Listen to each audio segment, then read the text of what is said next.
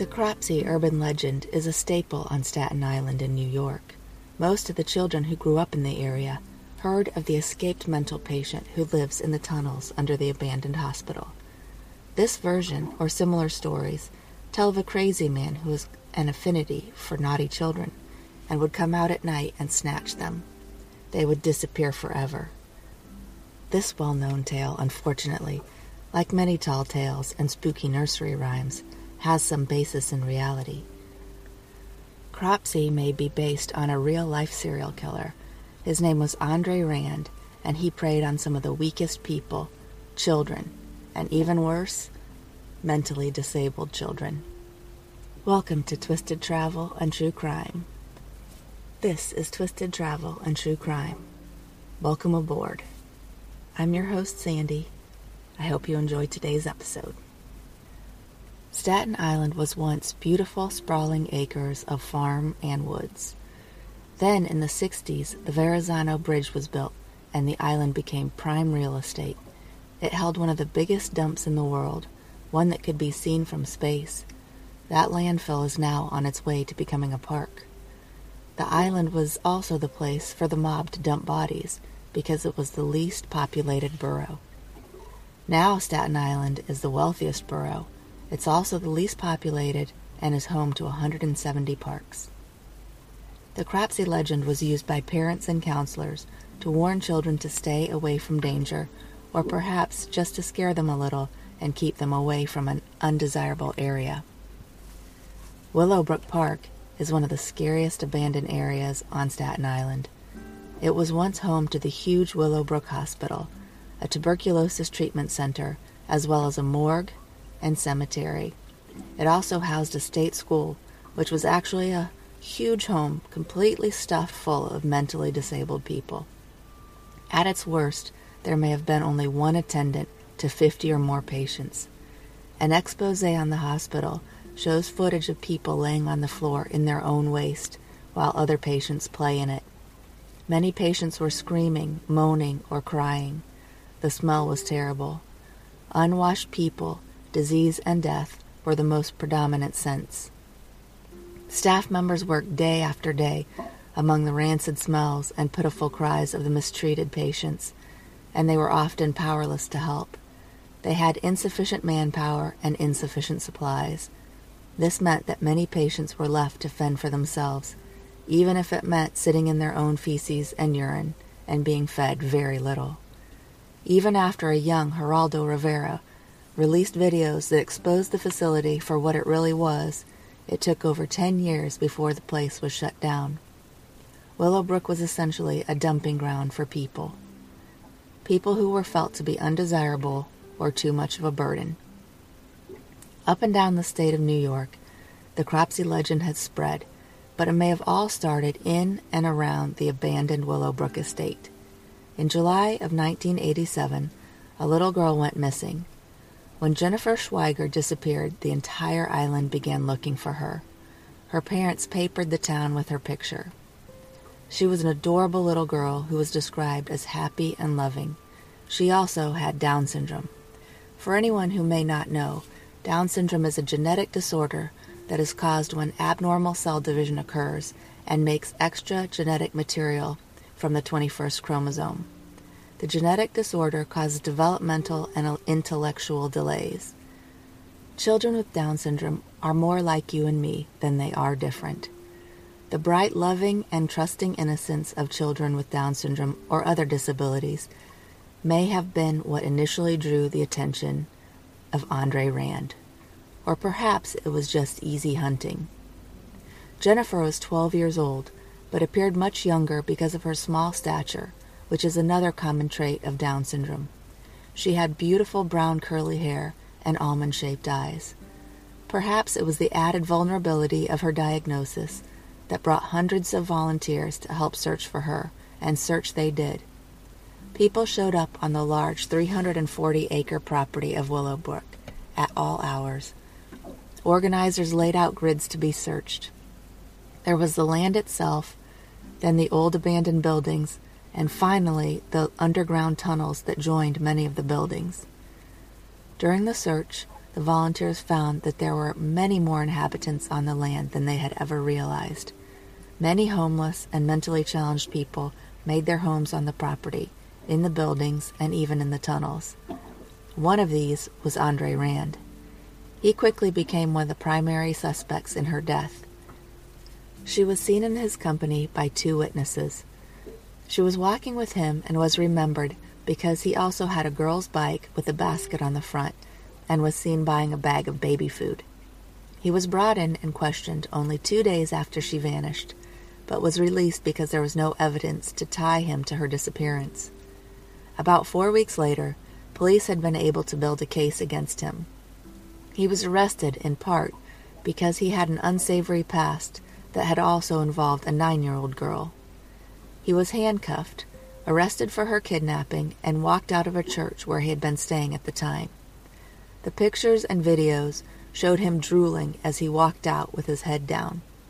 He was the epitome of what many people would believe to be an insane man. Meanwhile, rumors spread that Jennifer was being passed around by people who lived in the Willowbrook tunnels. These rumors, of course, hurt her parents deeply. I imagine they barely slept and were probably unable to eat, feeling her loss to their core. After days of searching, the police, sniffer dogs, and many professionals had given up searching for her in Willowbrook Park, but the volunteers wouldn't give up. They kept searching day after day, and their hard work paid off. A volunteer who was searching in one of the open fields noticed some clay dirt balls out of the corner of his eye. When the search was over, he directed the group to where he had seen the disturbance. Underneath the little round balls was a pile of brush and then some compressed dirt. Volunteers began digging and immediately began to smell something ominous. They dug a little further and tiny human toes appeared. At this point, the volunteers left and the police were brought in. Little Jennifer's family tried to see her, but they were not allowed. I think this was for the best. No one should have to see their own child, or any child, in such a state. Police announced around the same time the news of her death was made public. They were looking for 2 more bodies of young children on the property. They also released the news that the body had been found only 150 meters from Andre Rand's small encampment. The community went wild. They felt like he was an insane killer.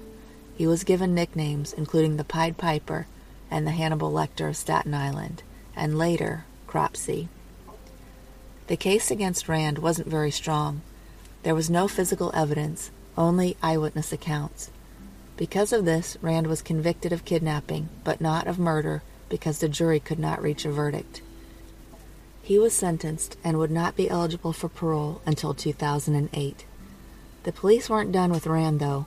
They focused in on 4 other missing children who had disappeared over the previous years in the same area. Between 1972 and 1987, 5 children, all noted to have varying degrees of mental disability, went missing from the area. In the 4 cases before Jennifer's, the bodies were never found. Alice Pereira was the first. She was reported missing in 1972. She was last seen by her brother as they played in the lobby of a Staten Island building. According to his report, her brother had told the police he looked away from her for just a moment, and when he turned back, she was gone. Rand was familiar with the area, and police questioned him. In 1969, only a few years before Alice went missing, he was charged with sexual misconduct of the 9-year-old. He pled not guilty in the case, and law enforcement wondered whether Rand, getting away with that the first time, gave him confidence to do it again. Alice was never seen again, and no charges were ever brought against Rand because of lack of evidence. In 1983, 11-year-old Thais Jackson left her mother's apartment to purchase groceries and never returned home. The girl's residence was also in the area that Rand had been known to frequent. He had been recently released from prison at the time of her disappearance and was brought in by police as part of a routine protocol. He was dismissed again without charge. Only 1 year later, a young man named Hank DeForio disappeared. He was described as looking just like Mick Jagger. Although he was 21, His disability and demeanor made him seem much younger. Witnesses reported seeing him with Andre at a local restaurant in the morning before he disappeared. Police tried desperately to connect Rand to the missing children. It was clear that he had a criminal interest in children with disabilities and social instability. He fit the profile of a man capable of committing such atrocities. 17 years after Rand was in jail, he went on trial again. More witnesses came out of the shadows as adults, and they had the strength to come forward. He was now facing the accusation of the kidnapping and murder of 7-year-old Holly Ann Hughes, who had disappeared 20 years ago. Holly Ann was small. She had beautiful brown hair and brown eyes, and was very outgoing. The only tie between the two girls was Andre Rand. Her body was never found. New, now grown witnesses were interviewed and put on the stand. They placed Rand's green Volkswagen in the immediate vicinity of Holly Ann's home on the day of her disappearance. Although his vehicle had been searched when he was questioned in 1981, the new report suggested that Rand's behavior stood out. So again, the evidence is all circumstantial and eyewitness-based. Holly Ann Hughes lived in the same apartment building as Andre Rand's aunt. He was there visiting his aunt on the day of her disappearance. Holly Ann was walking to a shop just down the road from her home. She was said to have bought a bar of soap there and then left. The cashier distinctly remembers her because she was 5 cents short. A young woman named Elsie Castro later came forward, claiming that she went in to buy soap and that she was 5 cents short. Could the cashier have been wrong about who he had seen? At the second trial, Rand, of course, claimed his innocence. Holly's brother, who was 14 when she disappeared, testified for her. He had become a lieutenant in the police department and is one of the main reasons this case was brought to trial. He wanted to find the remains of his sister and believed that Andre could tell him where they were. Some of the people who testified were former drug addicts or alcoholics who say that they now remember the details of that night from over 20 years ago. One said that he saw Rand talking to Holly. Another woman said that she heard a scream and heard Holly saying, "Let me go." A young woman named Tanya Goodson said that when she was only 6 years old, a small car pulled up and asked her and Holly if they wanted to go get some candy. Holly put her hand out, and he grabbed her and pulled her into the car. Tanya claimed that the man's face was covered, but the car matched a description of the car Andre Rand drove. Witnesses said that in January 1983, Rand approached a group of 11 children and lured them into a school bus with the promise of candy and a ride to the park. Rand drove the kids across state lines, eventually arriving at Newark International Airport in New Jersey, before he turned around and drove them back to New York.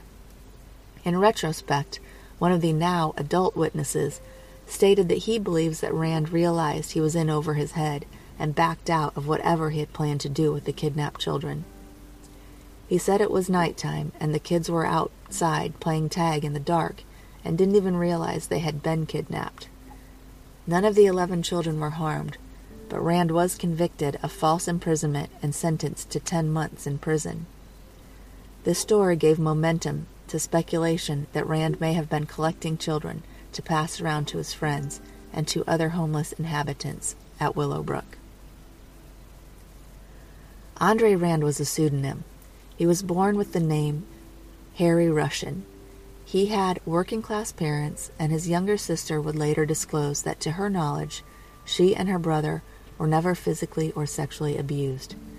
When he was 14, his father passed away unexpectedly, and his mother, shortly after, was sent to the Pilgrim Psychiatric Center in Brentwood, New York. It's not clear what her diagnosis was, but he had gone and visited her many times as a teenager. He eventually became one of the staff members at Willowbrook and was likely severely disturbed by the daily horrors he witnessed.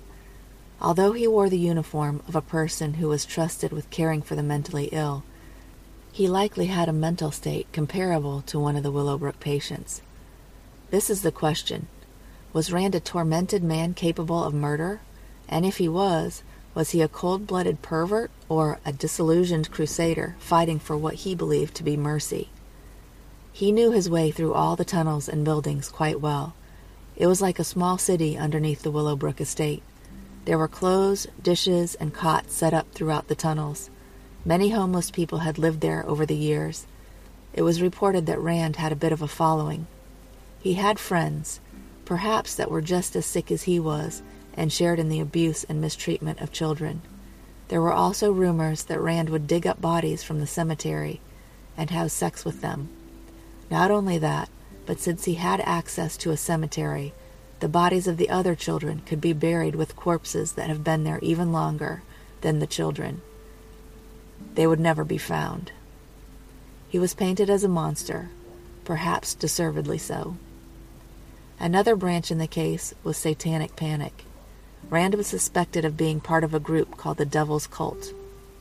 One of the detectives said that when they began researching the cult, he couldn't believe how big it was. In fact, one of the rooms in the basement of the old school in Willowbrook had been set up with pews and an altar, as if it were a church, but the walls were covered in satanic symbols. A storefront preacher housed Rand for his final days before being taken by police. His name was Charles Musket. The Reverend had a son who was mentally challenged, and believed that Rand was initially attracted to their family because of that reason. Preacher Musket was asked to be part of a plan by police. With his permission, they bugged his house and had an officer outside, day and night. The family couldn't tell anyone what the police were doing, and because of their silence, they faced a lot of discrimination by the community. If they had told anyone at all, Rand would have found out, and it could have blown any evidence that the police were trying to collect. Their family received a lot of harassment from the community, so much so that they ended up having to move away. According to the Reverend, Rand admitted that he took Jennifer. He said that he thought her family didn't want her, and she was alone. He also told the preacher that people who had mental handicaps shouldn't be alive. I heartily disagree with Rand, and as far as I'm concerned, he can go squat in a cactus patch. Cactus Ass believed that these young children came from families that couldn't give them anything, couldn't take care of them, and so the next best thing was to eliminate them. It was ironic considering his mother had some kind of mental issue and was admitted to a home herself. He looked at these children as less than perfect, perhaps less than human, when in reality his humanity left much to be desired. As part of a final interview with Rand, the police attempted to mentally bring him back to his, quote, home. They used the video footage taken by Geraldo Rivera to bring back Rand's memories of Willowbrook. While watching the video, Andre began to cry. He said, quote, "You see how it was. You see how it was. We were victims too." His eyes then rolled back in his head and he began drooling. The police begged him to tell the truth, but he seemed to have disassociated from reality. He began rocking back and forth and didn't speak to anyone for 3 days. The second trial ended with a guilty verdict. Once again, he was found guilty of kidnapping, but escaped murder charges. Prosecutors succeeded in convincing the jury of Rand's guilt by insisting that the passage of time offered witnesses and detectives the clarity that was needed to put the pieces together that were originally missing in Holly Ann's case. Family and friends of the missing children were hurt that Rand was not convicted of murder, but without the bodies or physical evidence, kidnapping in the first degree was the best chance of keeping Rand off the street long term. He will not be eligible for parole until he is 93 years old. Thank you so much to those of you who have taken the time to reach out and to give the podcast recommendations, ratings, or reviews on your podcast platforms. A very big and special thank you goes out to those of you who have chosen to sponsor the podcast. If you would like to do so, there is a link in the show description that will show you how to do just that. It is truly appreciated. It helps defray some of the costs of research and production. If you enjoyed today's case and are interested in learning more about it, there's a great documentary called Cropsey that I would recommend you watch. It shows some of the footage from the video I was talking about, and the author does a really good job explaining kind of the background of the legend of Cropsey and a little bit more about Andre Rand himself. I'll put a link to the documentary in the show notes as well. That's where you will find my resources. Finally, I would love to hear some case suggestions or some feedback from any of you listeners. You can reach out to me at twistedtravelandtruecrime@gmail.com or through Facebook, Instagram, or you can find us on TikTok. Thank you so much for listening, and as always, I'm wishing you fair winds and following seas.